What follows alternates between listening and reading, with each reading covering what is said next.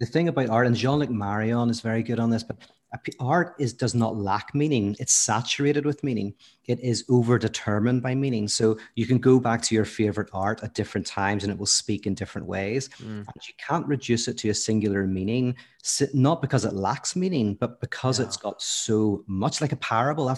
That's why I love parables is they remain alive for thousands of years because Mm. literally they're so infused with meanings that you can read them in various productive and constructive ways. And faith, in many ways, is about being invited into that conversation.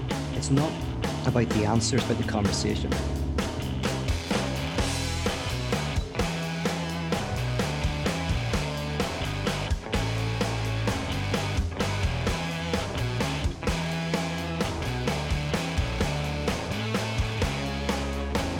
It's like going outside, getting my feet in the grass.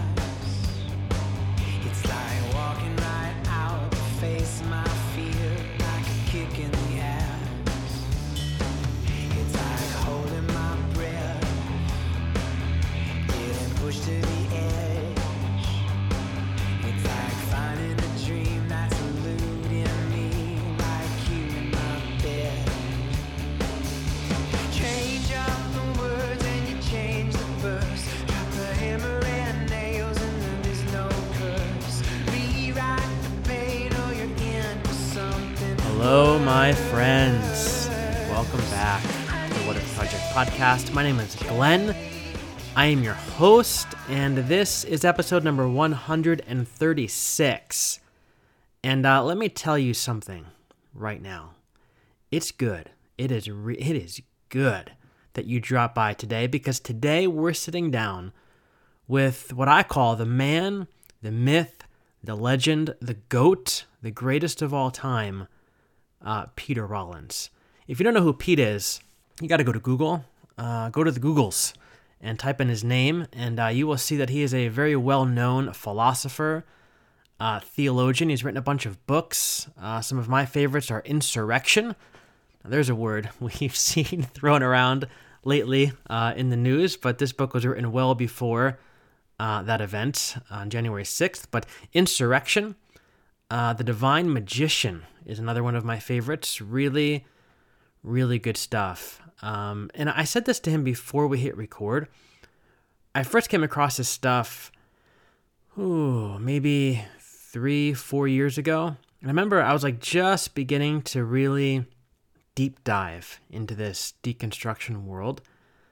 And I read some of his stuff and I was like, this sounds really good, but I don't know what to do with it. And so I highlighted like a bunch of stuff. I dog-eared all the pages. I watched some of his videos and I just put it all away for a while. And I picked it back up maybe 6 months ago.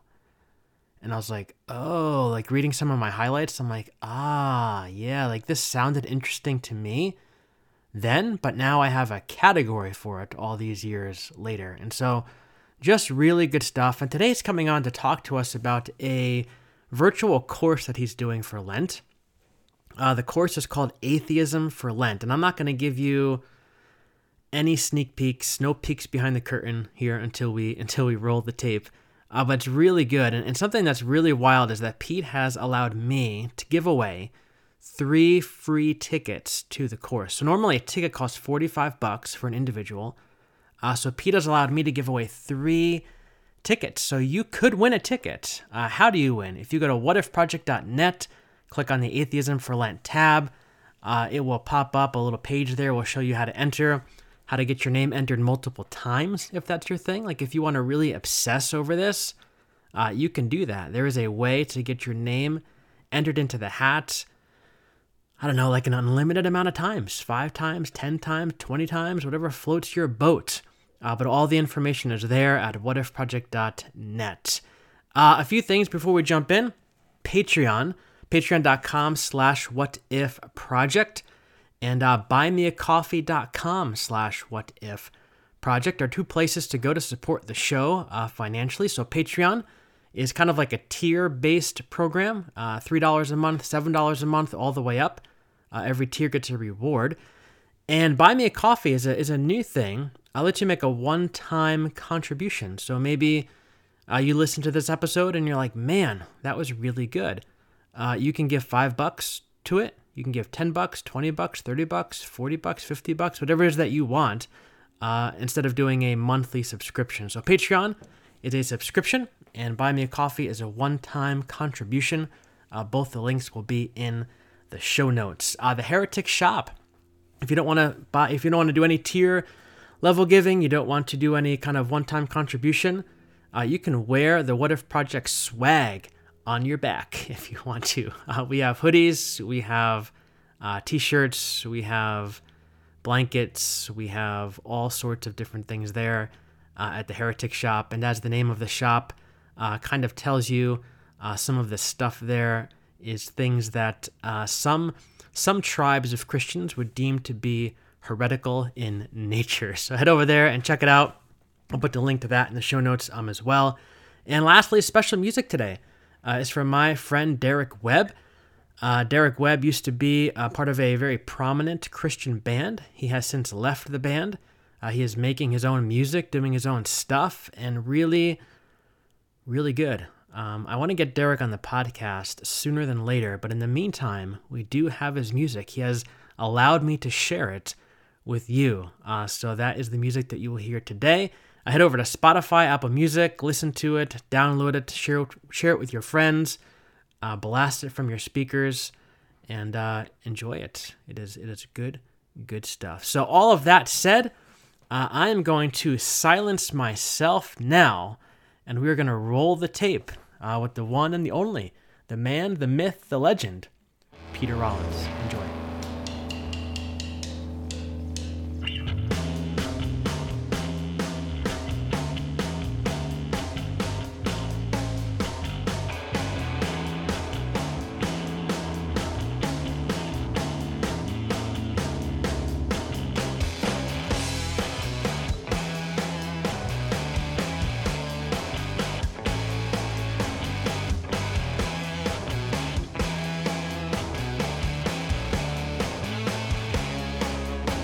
It's like going outside, getting my feet in the grass.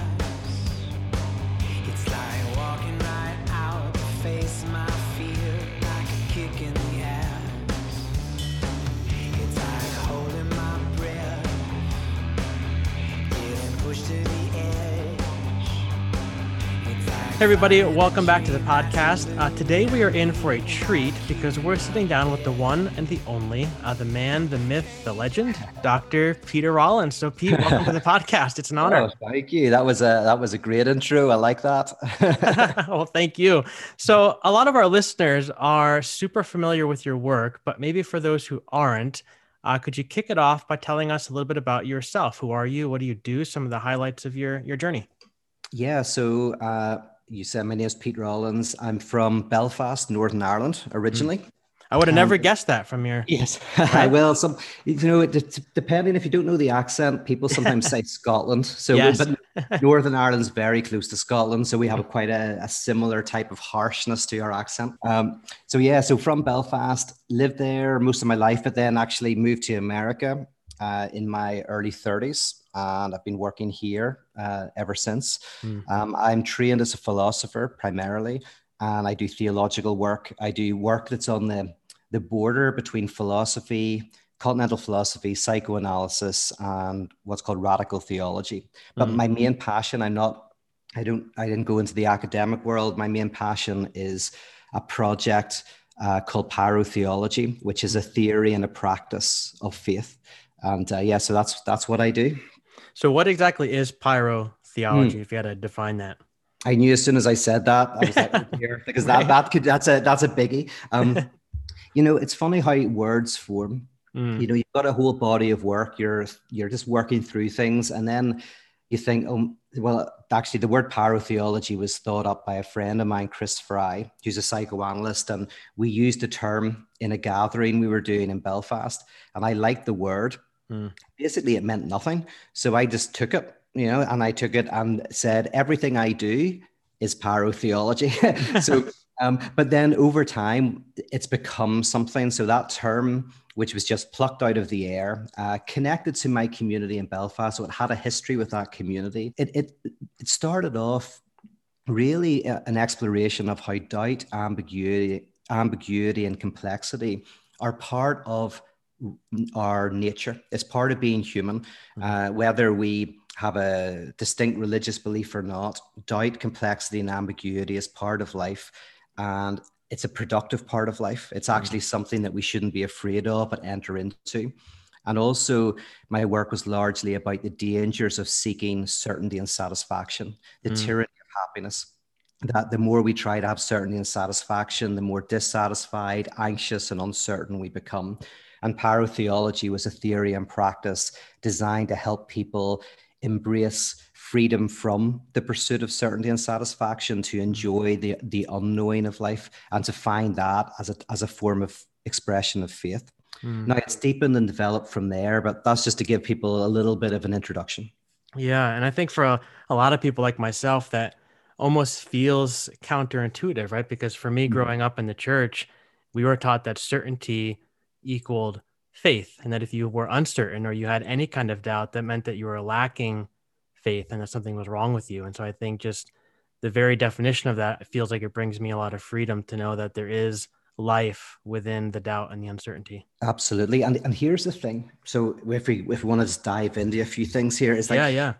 One of the journeys people have, right? There's a few different types of journey we can go on. And sometimes we start off, we think we're right, whatever it is. We start off in a world where we're young and we trust what's told to us. And then if and when that starts to break down, we can either repress the doubts and we double down and we hide our questioning, or sometimes we find a different set of beliefs and we think that that's the answer. The other journey is where you open yourself up to the productive power of that doubts and that questioning. However, and this is a very Christian notion, this is called dialectics, is what I'm about to kind of talk about here, is in dialectics, you might move from a place of certainty to a place of uncertainty, but that's not the end of the journey. The next stage, and it sounds really weird at first and counterintuitive, is that you find a type of certainty in the uncertainty. And this type of dialectic is found in philosophy, but it very much can be seen as connected with Christianity. So basically, the way we think is when we're given two positions, an affirmation and a negation, we often want the affirmation. For example, if someone says, do you want to be positive or negative? I want to be positive. I want to be happy. And the happiness is a position, a thesis. And then the negation of that is unhappiness, which is an antithesis, right? You're wanting to get rid of unhappiness. However, if you go to psychoanalysis, the analyst doesn't say, let's not talk about the darkness. Let's talk about just happy things and bunny rabbits, right? The analyst throws you into the depth of the darkness. But it's not sadistic. It's because they know that actually you have to enter into the darkness in order to find the light, right? So you, in the sense, between positivity and negativity, you actually choose negativity, and in choosing negativity, you discover positivity. It's like when you say that in order to gain your life, you must lose it. That's a dialectic. That's the idea that if I try to keep my life, I lead a very hedonistic and shallow existence. But if I lose my life in a cause, I find myself weirdly receiving the very life that I thought I'd given up. Yeah. And the Christian definition of faith is the same thing, the certainty of what you cannot see. Right? It brings together these two opposites. And in a lot of my work, I try to show that this dialectic approach to life is a central one. That, and just to give you one more example, if you believe that life is meaningful, that's an affirmation. And then if you come to a point and you believe that life is meaningless, that's a negation. Then you might find that actually in believing that life is meaningless, you're making a claim about what existence is. You're making a claim about life and reality. So there's a type of meaning that is in the meaninglessness. So again, dialectically, you come to a third position where you find meaning in embracing a radical experience of loss of meaning. And that's just to kind of give you a sense of this weird topsy-turvy notion of dialectics. Yeah, and I love that because I think, my friend Alexander Shaya talks about the importance of like redeeming the dark. and how a lot of times, again, in the church, like I was taught growing up, you always want to cast out the darkness. You want to stay away from the darkness, like the dark equals bad. But to your point, like when you go into the darkness, it's oftentimes in the deepest part of the dark that you begin to find the light. Absolutely. The mystics called it the dark night of the soul, or the cloud Yes. of unknowing. Yeah. Right. So good. So let's jump in. I brought you on the show today to talk a little bit about your online course coming up called Atheism for Lent, Yep. which for our listeners starts up on February 17th, which is Ash Wednesday and the first day of Lent. And so I guess a really good first question would be like, what in the world is this about? Because on the surface, right, it would feel like atheism and Lent are two words that should never be in the same sentence. At least when I was growing up, that would have been true in church. But, atheism, the lack of belief in the existence of God. Lent, which stemmed obviously from theism, the belief in the existence of God. So maybe help us understand, like, what on earth is this course about if you had to explain it to somebody? Absolutely.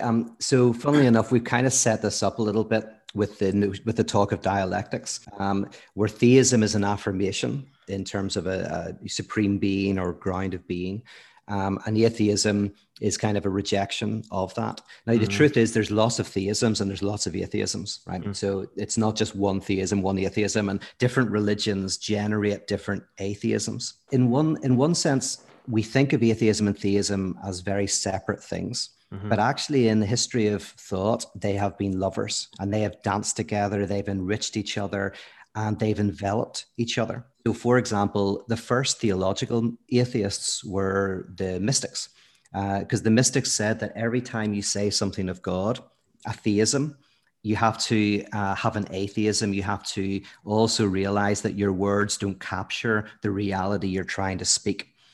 Anselm is the best at this. Anselm develops a very sophisticated notion in his proslogion that God is that which is greater than can be conceived, which is, in other words, that name, that three-letter word, is a descriptor of something that is beyond the mind's capacity to grasp. So atheism is central for the mystics to theism. Now, that's just one aspect. There's actually a number of them. Dietrich Bonhoeffer develops a different form of theological atheism. But the whole point of atheism for Lent, or maybe I'll describe how it started. Started actually from a relatively orthodox Catholic philosopher called Merrill Westphal, who wrote a book called Suspicion and Faith, where he looked at some of the great critics of religion as Lenten readings, as spiritual readings, as readings of purification. He looked at Nietzsche and Freud and Marx, and he said that these critiques of God are very biblical. This is the critique of ideology. And so these critiques can purify. They're like a purifying fire that actually gets us even deeper into the heart of what faith is. So atheism for Lent is all about giving something up, chocolate or television or whatever. And so by saying atheism for Lent, there's a sense in which we're saying we're going to give up something central. We're going to allow atheistic readings to be purifying readings to kind of critique an idolatrous notion of God.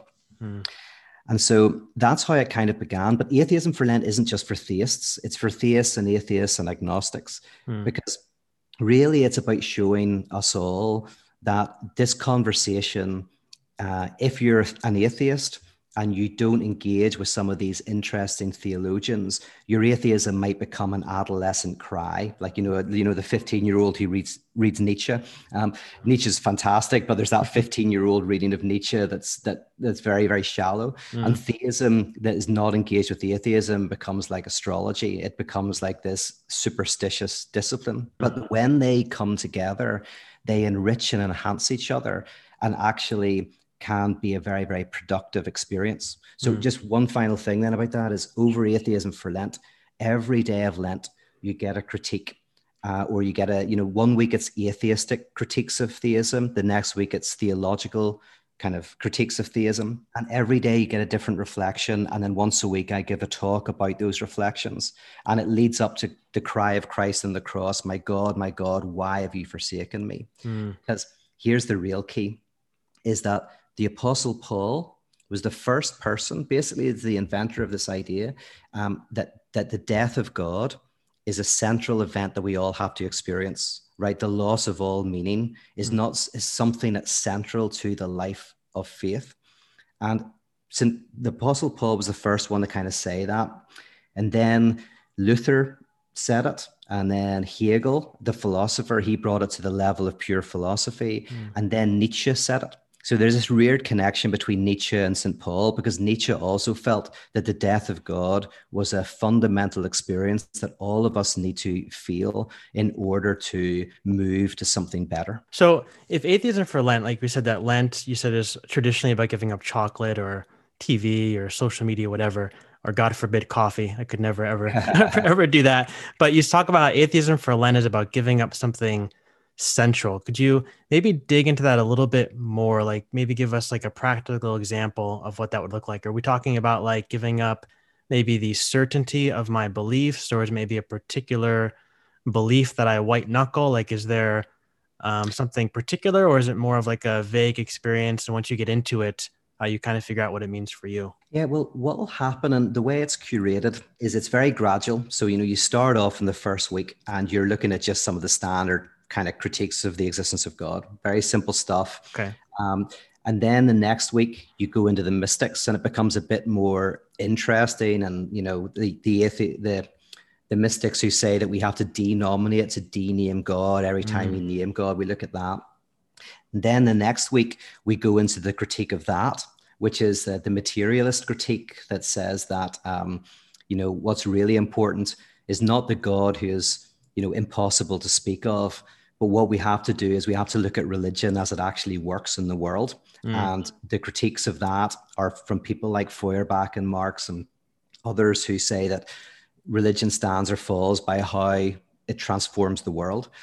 And then we look at, after that, the existential theologians who try to build a theology precisely from that idea. People like Paul Tillich. And then into the contemporary debates of people like Slavoj Žižek and others, and where I would locate my own work.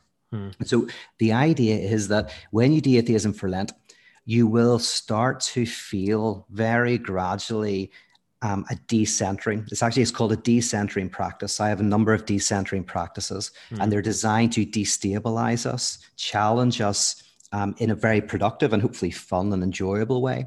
But the idea is that you will start to really feel the ground shift and shake beneath your feet. Hope is that you feel a sense of that death of God that's so central to Christianity. When Paul says, I preach Christ crucified, you experience that death of God at the very core of your being, with the idea that as you go into that dark night of the soul, you will find something more wonderful on the other side. But I can't tell you what that is. That's not, because then if you try to lose your life because you want to find it, you're not really losing your life. So when you do atheism for Lent, you just have to kind of say, I'm going to go into the heart of darkness. And by the way, my critique of atheism has always been that atheism is not atheistic enough. Right? That's what Nietzsche said. When Nietzsche talked about the death of God, he wasn't talking to people who believed in God. He was talking to people who didn't believe, humanists. And the reason why he was talking to them is he was saying that deep down, you still have this superstitious notion of a ground, of something that holds everything together. So today you find people who don't believe anything, but they hear a tap on the window and suddenly think there's a ghost, or they go to get their palm read, even though they don't believe in that kind of stuff. There's a lot of, these weird superstitious beliefs, or they think money will make them happy or something, these weird religious beliefs that permeate society that we haven't freed ourselves from. So atheism for Lent is a journey into the dark night of the soul. And it sounds like this is a kind of just the beginning of the journey, right? Like it's not necessarily the whole journey in and of itself, because as you're talking, like my inner evangelical child, it's screaming, because it seems like this isn't something that's going to have a nice, neat bow tied up on it once we hit Easter, because we like that. We like to go through these Lenten practices where maybe it's hard at some point, but once Easter comes, like everything is good. We tie the bow on and we move on with the rest of our year. But this sounds like it's really, like you said, like a disorienting process where there is no promise of what the end of these 40 days is going to look like, but it's going to be the beginning of whatever the next leg of the journey is for you. 100%. Yeah. And to hint at what happens when you go into this, and Paul Tillich was probably one of the most famous theologians of the 20th century who did a version of this approach, because for him, and for many like Simone Weil as well, they would talk about how atheism is closer to Christianity than theism, because atheism is a denial of these names we give to God, and that pulling apart of those names is actually part of the tradition of idolatry critique, right, in the Bible. So the whole point for someone like Paul Tillich or Dietrich Bonhoeffer at the very end of his life, when he talked about religionless Christianity, Bonhoeffer said, to live as though God is not given is to live fully before God and with God. And now what he means by that is, he said that God is given. That means God is an object that answers questions, right? If I can very briefly give you a summary of an idea that probably Thomas Altizer says best, but there is an objective death of God happened in the modern world, and the objective death of God was the moment when science no longer needed God as a postulate in order to make progress in unconcealing the world. Right. So Immanuel Kant's very important in this, is that science got to a point, and scientists got to a point where God was no longer needed as a scientific hypothesis. Now, a lot of these scientists were deeply religious still, right? They didn't give up their religion. They just were like, oh, we can study the natural world without having a certain metaphysical presupposition. So that can be called the objective death of God. And it was deeply productive of the sciences. Then in the 19th and 20th century, we have the growth of what can be called the subjective death of God. And the subjective death of God, which is what Bonhoeffer's talking about, is where people no longer needed God as a postulate to make sense of morality, or to be able to cope with guilt, or to be able to cope with death. Now, again, what they're not saying is people stop believing in God, not at all. But they were just saying that within the cultural milieu, it became possible. In fact, it was the dominant thing, that people didn't need God in order to confront their guilt, which is simply a word for I am not the type of person I want to be, right? I'm not living up to something. Death, which is the ultimate nothingness, that I will become nothing. And funnily enough, Bonhoeffer at that point said, the issue is a Christianity that tries to make God into a postulate, tries to put humanity back into childhood. If someone is able to face death and guilt and suffering without the need of a God, then saying that they do need that won't work. What Bonhoeffer said is, can there be a faith where God can speak into the strength of a person and can make us stronger, not make us needier, but bring us into full adulthood? But then the third move, and this is what I've been working with, is the unconscious death of God. And I'm influenced by Nietzsche here, and Lacan and others, is the notion that, and even though the objective death of God has happened and the subjective death of God has happened, there is in our society an unconscious God, which means that deep down, people have all sorts of superstitious beliefs that are guiding them. Very quickly, one example of this is in a room full of people who had no religious beliefs at all. I asked them if they would say a satanic prayer over somebody they loved. And I brought the satanic prayer with me, and I asked somebody to come up to the front and do it. This curse, and nobody would do it. And I use this point to say, you don't think that there's a devil who's going to curse somebody because you say this stupid thing that actually I made up. Right. But you do, unconsciously you do. And there's lots of tests that show this. Atheism, my work, parotheology, is designed to undergo the unconscious death of God. And once that happens, I believe that a notion of God and faith will arise that is in continuity with the ancient Christian tradition, but that is very different. And that's what I want people to enter into, that experience. Reminds me, like growing up, once I hit the deconstruction world, like I started this process, I began to realize that growing up, like my view of God, like you said earlier, became almost like an idol. And I guess the call for me in these recent years, and maybe this is, and correct me if I'm wrong, but it seems like this is what Atheism for Lent is calling us to, is almost to become an atheist, not to God, but to that idol or to that understanding of God that we sometimes so white knuckle grip that we don't want to let go of. Am I correct in that? Yes. Now, this gets us into some really interesting territory, because you're right, and you're right, especially in the sense of that's the first step in the journey, and a really important step in the journey. The real trick, and by the way, you don't have to go with me on this. I'm just going to kind of outline where I think Sure. the next step is that often the first step, and I call this alienation. If I use psychoanalysis for a second, in Lacanian psychoanalysis, there's this separation that happens between the child and the primary caregiver, right? And this is where the infant, there's kind of like two births, the physical birth and then the birth of subjectivity. And subjectivity arises as you start feeling separate from the world around you, and also separate from yourself, but that's a different story, right? So you begin to become a subject when you're able to say, there is me and there is not me. There is me and there's my mother, right? Now, if that doesn't happen, psychosis kind of erupts. So when this happens in two stages. There is alienation and separation. Alienation is where you start to feel apart from, say, your mother, but you want to go back to fullness and oneness. So you're always trying to figure out a way to get your mother's desire, but your mother desires other people and other things. And so you can never quite do it. But then at a certain stage called separation, you realize that you cannot fulfill your mother, because your mother is also a divided subject with lots of desires and interests and cannot be fulfilled, right? They are a divided subject just like you. Now, within Christianity, I would argue that this is the second stage. The first stage is where you feel yourself separated from God, which is, you find in all religions, really, this idea of alienation.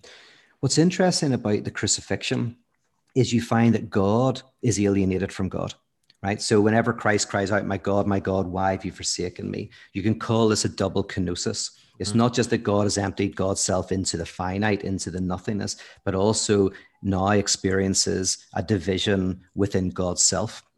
This for me is the radical heart of paratheology, is the idea that you, first of all, feel that I don't have the answers, that there's contingency and contradiction and chaos built into me. And then you realize, no, it's built into the heart of reality itself, that God experiences that very same experience.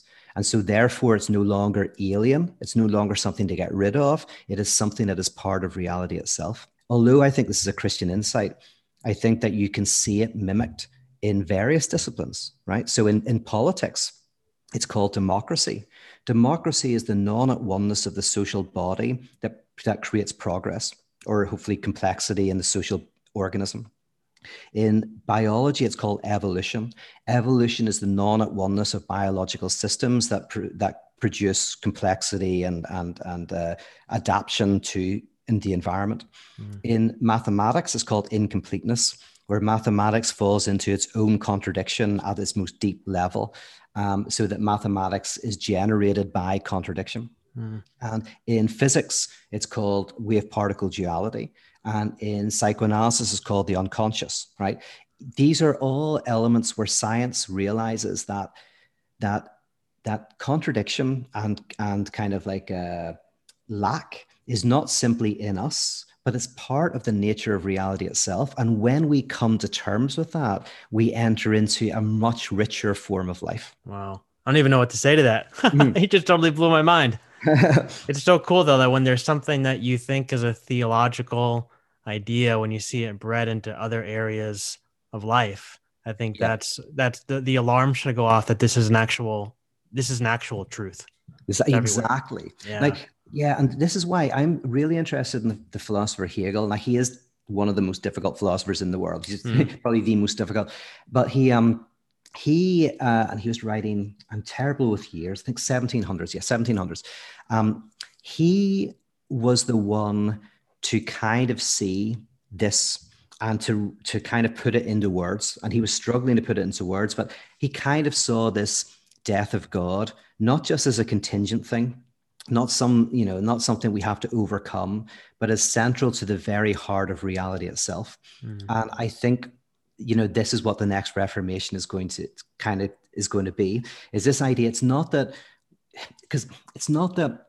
I simply experience loss and difficulties and chaos of some sorts, but in the words of Soren Kierkegaard, that chaos and anxiety that you feel is evidence of your freedom. That anxiety is the very feeling of your spirit.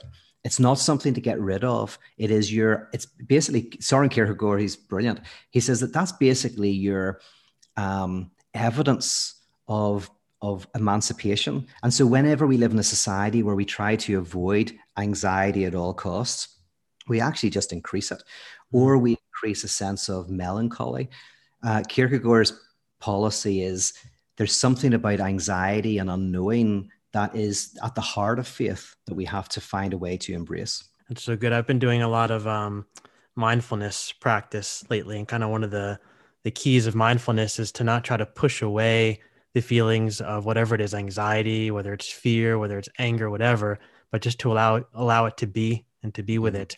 And because when you try to push it away, to your point, you try to push it away, it becomes stronger. It's like you're fueling the beast. Absolutely. Yeah. Now, can I give you a very quick parable about this? Because Pete, you can say whatever you want on my podcast. You are Pete Rollins. Go for it. Very good. I think, by the way, you've got a great voice for podcasting. That doesn't mean you don't have a good face for TV. You might be a very handsome man, but you've got a very warm voice. So well, thank you. We'll flip on the camera when we're done, and we'll see what you think. Absolutely.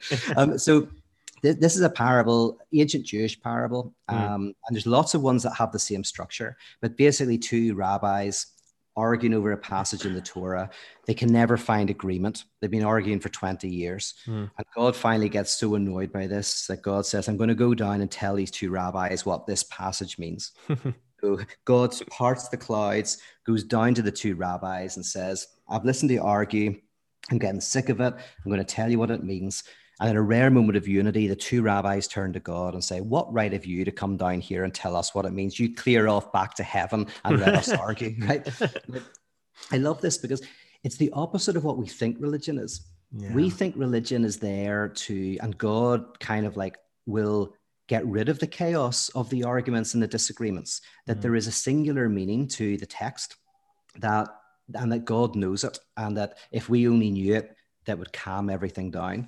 So in this parable, you can see God as the symbol of happiness. Happiness is homeostasis, as lack of conflict. So God is the symbol of happiness. You could say the Torah is the symbol of the language we're embedded within, whatever language that is. For these two rabbis, they're embedded in this Jewish tradition, which creates contradictions. And the two rabbis are a symbol of our subjectivity. We are two people. We're a fight. We're a conflict, right? There's more than one thing going on within us. That's what a symptom is, by the way. A symptom is the coagulation of a contradiction within our being. So that if you're grinding your teeth, it might be because you want to shout at somebody, but also you do want to shout at them because you don't want to lose them. So that's a contradiction of your desire, and the coagulation of that contradiction is the symptom, which speaks the truth that you cannot speak. So the point of this parable is to show what I think Dietrich Bonhoeffer called religionless Christianity, which is that all of the productivity is in the argument. We don't give up the argument. It is productive of friendship. The two rabbis get on well. It's productive of knowledge. It's productive of being better rabbis. And the last thing we want is to get rid of the contradictions in life. Rather, what we want to do is make them productive. And the idea in this parable, of course, and that is a religious thing. So this isn't a critique of religion. It's a religious parable, but it's a parable. It's a critique of a certain notion of God. So it's an atheistic theological parable. I've told this story in the podcast a bunch of times now, but I'm just going to tell it again anyway. But when I'm listening to that parable, it reminds me of when I got to seminary. I came out of I went to private Christian school from the 4th through 12th grade. I went to Bible college. And when I got in the seminary, I had this idea that there's a right way to understand the Bible and there's a wrong way. And there's one way to understand it. And typically I was going to go to seminary. They're going to teach me the right way to understand it. Yeah. And I got into my hermeneutics class, and my professor, I'll never forget, he divided us into, let's say, 10 groups. Each group had 2 people. and he gave us each like a background. Like this group is a Presbyterian group. This is a Reform group. This group is two women who have been abused by their husbands. This group is two, kids who grew up in an at-risk world, whatever. And he gave us all the same passage and said, now read this passage through the lens of that group and write me a sermon about it. And Wow. everybody in the room had a different sermon, but like a light bulb went off for me that, my goodness, like I don't have to, there's not one certain way to understand any particular text, but there really is a multiplicity of meaning. And that was such a freeing idea for me. And I didn't realize it because I thought to myself, this is going to be horrifying, realizing that there's not one single way to understand a certain text or to understand God or whatever, but there's many different ways. And that was so freeing for me. So as you're telling that story, that's ringing in my head. And it's just, Absolutely. the freedom is just immense. I mean, it's crazy. It's like looking at a great piece of art and thinking that getting the right interpretation is what shows that you love it. Yeah, right. The thing about art, and Jean-Luc Marion is very good on this, but art does not lack meaning. It's saturated with meaning. It is overdetermined by meaning. So you can go back to your favorite art at different times and it will speak in different ways. And you can't reduce it to a singular meaning, not because it lacks meaning, but because it's got so much, like a parable. That's why I love parables, is they remain alive for thousands of years because literally they're so infused with meanings that you can read them in various productive and constructive ways. And faith in many ways is about being invited into that conversation. It's not about the answers, but the conversation. I mean, very quickly, another parable of just a guy who goes to this old rabbi in his 80s, and says to the rabbi, "Teach me the logic of God." The rabbi laughs. He was like, "You're in your 20s. Like, come on, come back to me in 10 years, But the guy, he's very persistent. And he says, "Just test me to see if I'm ready." And so the rabbi says, "Well, two guys come down a chimney. At the bottom, one has soot in their face and one doesn't. Who washes their face?" And the guy says, "Oh, the guy with the soot in his face." And the rabbi says, "Go away." He says, "No, the guy without the soot on his face, because he looks at the guy with the soot on his face. Therefore, he assumes he must have soot in his face. Therefore, he washes." The guy goes, "Oh, yeah, sorry. That's very good." And he says, "Test me again." And he says, "Okay, I'll ask you another question." And he says, two guys come down a chimney. The bottom one has soot in their face, one doesn't. Who washes their face? And he says, "Oh, the guy without the soot on his face." And the rabbi says, "Go away." He says, "Of course not. Don't be smart. The guy with the soot in his face, you don't think he's going to taste it in his mouth and feel it in his eyes and touch his face and see it on his hands?" And the guy's confused at this stage. And he says, "One more time." And the rabbi says, "Okay, a different question. Two guys come down a chimney. One has soot in their face, one doesn't. Who washes their face?" And the guy's confused. And the rabbi says, "They both do. How can you not come down a chimney and not think you've got soot on your face? You're an idiot," right? Like the point of the story, I think, is to say that this kid thinks that faith is about having the answer. Yeah. And what this rabbi is trying to tell him is it's not. It's about having an argument. You're part of a discussion that's gone on for thousands of years before you've come on the scene, and will go on for thousands of years after you leave. And when you're looking for the singular answer, that's the point when you're not ready. But when you're ready to have this discussion, and I think that's true of any tradition, whatever language game we are born into, our challenge is to engage deeply and critically with it. So we might go a little bit past our time. Is that good with you? I can make it work on my end. Absolutely. Yeah. Okay, cool.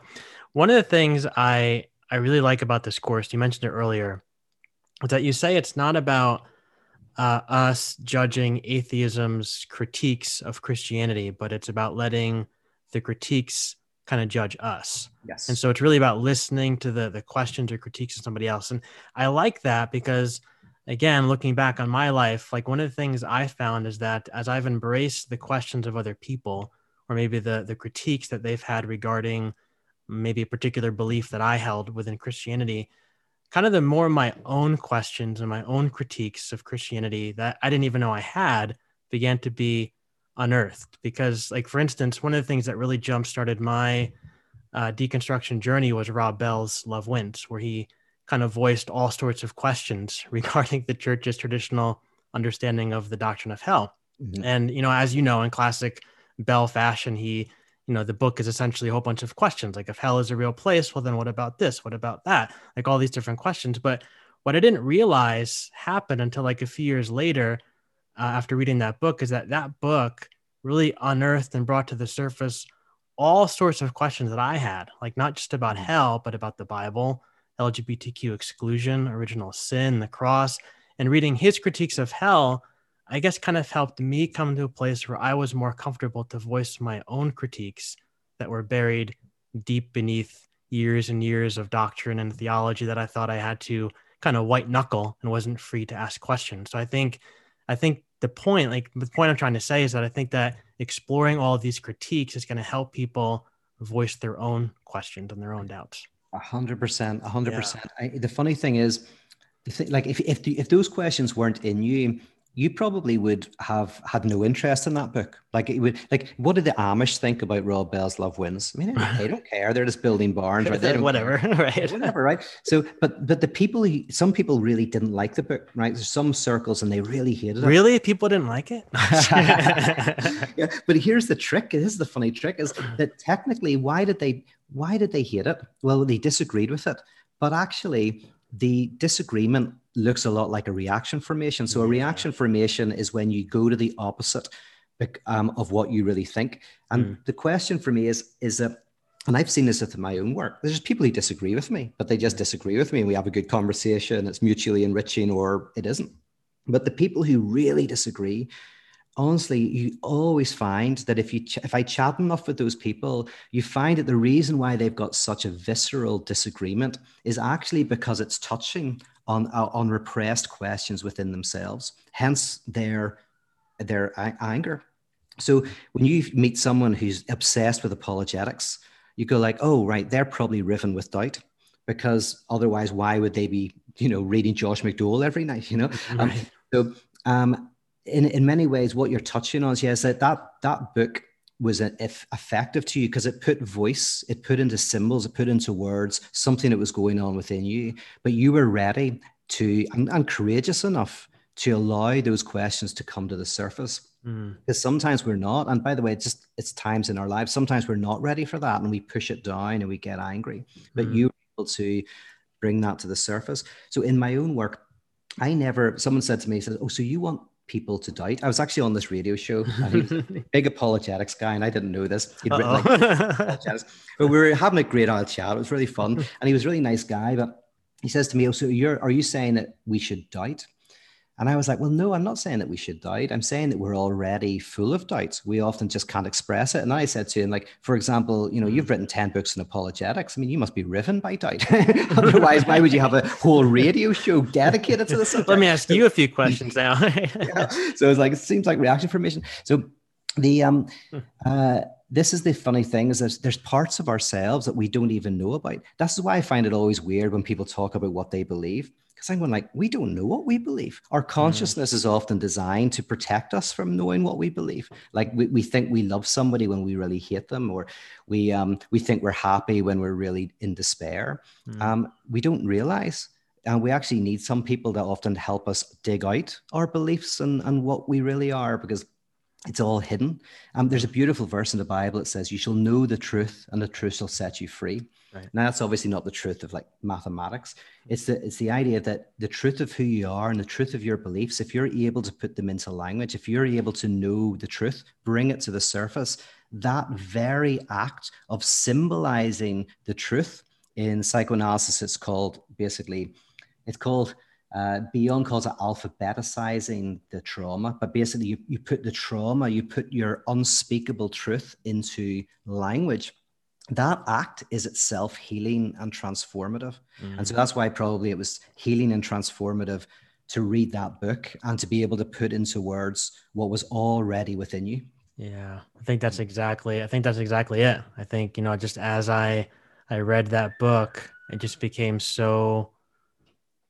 it just helped put words, I guess, on so many things that I felt deep down inside, but had no words for. And I think for me, like the deconstruction process, a lot of it has been engaged around that topic of hell, just because that was so ingrained into my mind when I was a kid. And I think like looking back on it now, it's easy to play Monday morning quarterback, but I always had so many questions about it. Like there's so many things that did not make sense to me that I just forbade myself to ask because I didn't think I was allowed to. Yeah. And once I saw that, like, here's a guy who, because I had read Rob's stuff, like I had, gone to Bible college, we used all his Numa videos and youth group and stuff. So I was like really fairly well versed in a lot of his stuff. And when I saw somebody like him, who I had a tremendous amount of respect for, ask those questions, I was like, my goodness, like these questions I've been stuffing away for so long. It was like a valve released and it just like this steam just blew and all these questions came out. So Yeah, no, absolutely. Absolutely. So speak to it for a moment. Maybe to the people who are listening who are raised evangelical, they're kind of on the fence with this atheism for Lent thing. They kind of want to jump in. They kind of aren't too sure, but maybe they were taught to buckle down on their beliefs. No doubts, no questions. The idea that doubts could be freeing is foreign idea to them. Like, what would you say to them if they're on the fence of jumping into this? Yeah, well, interestingly, the people who follow my work and often jump into some of the stuff that I do are within the evangelical tradition and the conservative tradition. And it's a tradition that I deeply respect because there is a militancy and a commitment there that is palpable. So within evangelicalism and my original work, a lot of people who are from the evangelical community kind of got into it because they were the ones who were going like, I am ready and courageous enough to push this as far as it goes. I always find it much more difficult to work with people who sat at the back of the bar and were like, oh yeah, try to impress me or whatever. Right. What I find is that a lot of this, so a lot of the people who engage in paratheology, for example, are the ones who took their faith so seriously. Because here's the thing, right? If you're in a church, for example, and you believe that this is the answer and this is going to make you whole and complete, but you don't ever fully do everything you're supposed to, right? You don't go on mission. You don't give your money away. You don't destroy your record collection. You don't, read the Bible from start to finish, standing on your head, right? You don't do all the things. You don't fast for ages. Then you can always maintain the fantasy that if you did do that, it would work. But the people who do that, I get all the crazy people. I get all the most mental people you'd imagine, because I get the people who went, I did it all. I went on mission. I learned everything. I destroyed my music collection. I did this, I did that. In other words, they get to the center and they realized that the center didn't hold. Yeah. And so they went into then the heart of the darkness. But then out of that, they came to a more mature faith. So my challenge is, to the evangelical community that, well, you guys are the ones who are more ready for this than progressives, who I always find difficult to work with, it's because of that sheer will to go to the center and to go through it and to see what happens. So I just want to go, you should not even jump on board with atheism for Lent, but definitely go just like, my whole thing is fulfill your dreams so that you realize how ridiculous your dreams are, right? One of the things is that people want to fulfill their dreams, but only when you fulfill your dreams do you realize your dreams do not fulfill you.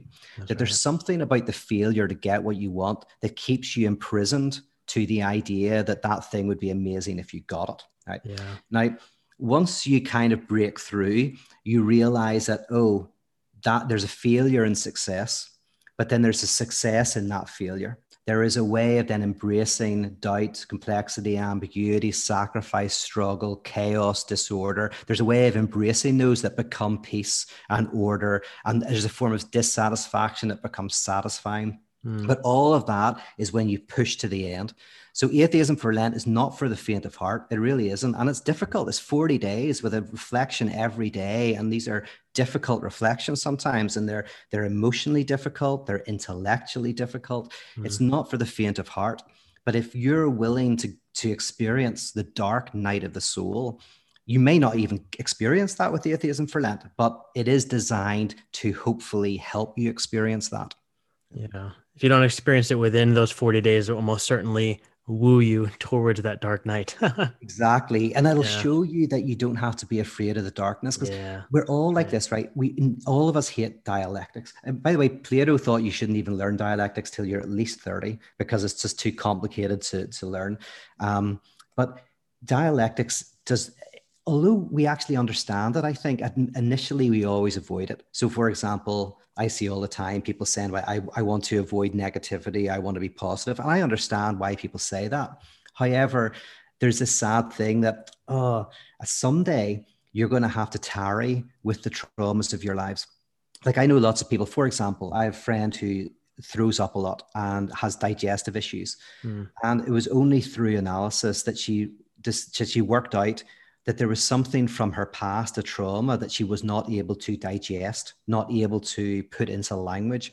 And that manifested itself in throwing up and bad digestion. And she was always trying to find doctors who could help, but it was only when she was able to bring that truth into symbolic light of day that things changed.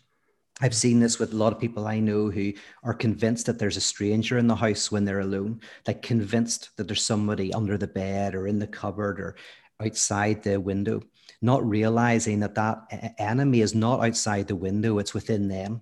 It's an externalization of an inner trauma that hasn't been symbolized, hasn't been spoken. Again, through the act of bringing that to the surface, which is painful. It means working with someone. It means a lot of tears. It means a lot of sadness. But then you get to a point where the stranger is no longer outside the window because the stranger is no longer inside you. Yeah. So there is a courage that's required to go into this dialectic darkness. But I want to encourage people that it's when you go into the dark in the right way, with help, with people, with art, then you will find actually that the darkness leads to the light, or the darkness has light in it. Yeah. Wow. That is so good. Pete, we are just about out of time, but this has been incredible. We have to do this again sometime. Oh, absolutely. Listen, I've really enjoyed this, really appreciate it. And I'll look forward to another conversation soon. Thank you. And real quick, where can people go to find you online? Oh, great. So peterrollins.com has everything there about Atheism for Lent. But if you don't want to sign up to anything, there's loads of free stuff. Like there's hundreds of hours of free material on YouTube and whatever. But then there's also courses and stuff like that you can also get access to. So peterrollins.com for anybody who wants to know about Atheism for Lent. And there is, to your point, a lot of free stuff out there, because I went down the rabbit hole of Peter Rollins YouTube videos. There's a lot out there. It's so good. Awesome, man. Well, thank you so much. And I'll talk to you soon. Talk to you soon. Bye-bye.